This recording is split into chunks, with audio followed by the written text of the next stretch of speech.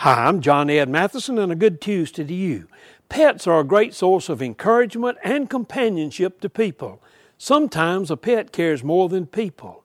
Semel Sintuk lives in Turkey and was taken to the hospital by ambulance. His dog, Bonku, followed along behind the emergency vehicle. The dog stood just outside the hospital for 6 days while his owner was being treated. When Sintuk's daughter would take the loyal pet home, he would return to the hospital the next morning at 9 a.m. and wait outside until nightfall. Whenever they tried to remove him, Bonku would escape and come back to the hospital. He was there when his owner was discharged from the hospital. Sintuk said, "She's very loyal to me and I miss her."